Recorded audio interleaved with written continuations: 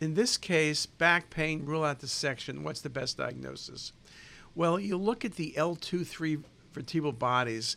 There's something going on in the disc space. There's a soft tissue mass projected anteriorly and posteriorly. Bony erosion is seen. Lymphoma can involve the spine, but it's not going to be epicentered around the disc space.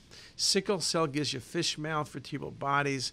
If you did have osteomyelitis in a sickle cell patient, all the vertebral bodies would show sickle cell disease. One of them might have the infection. It's not a pattern of DJD. The vertebral bodies beyond these two look pretty good.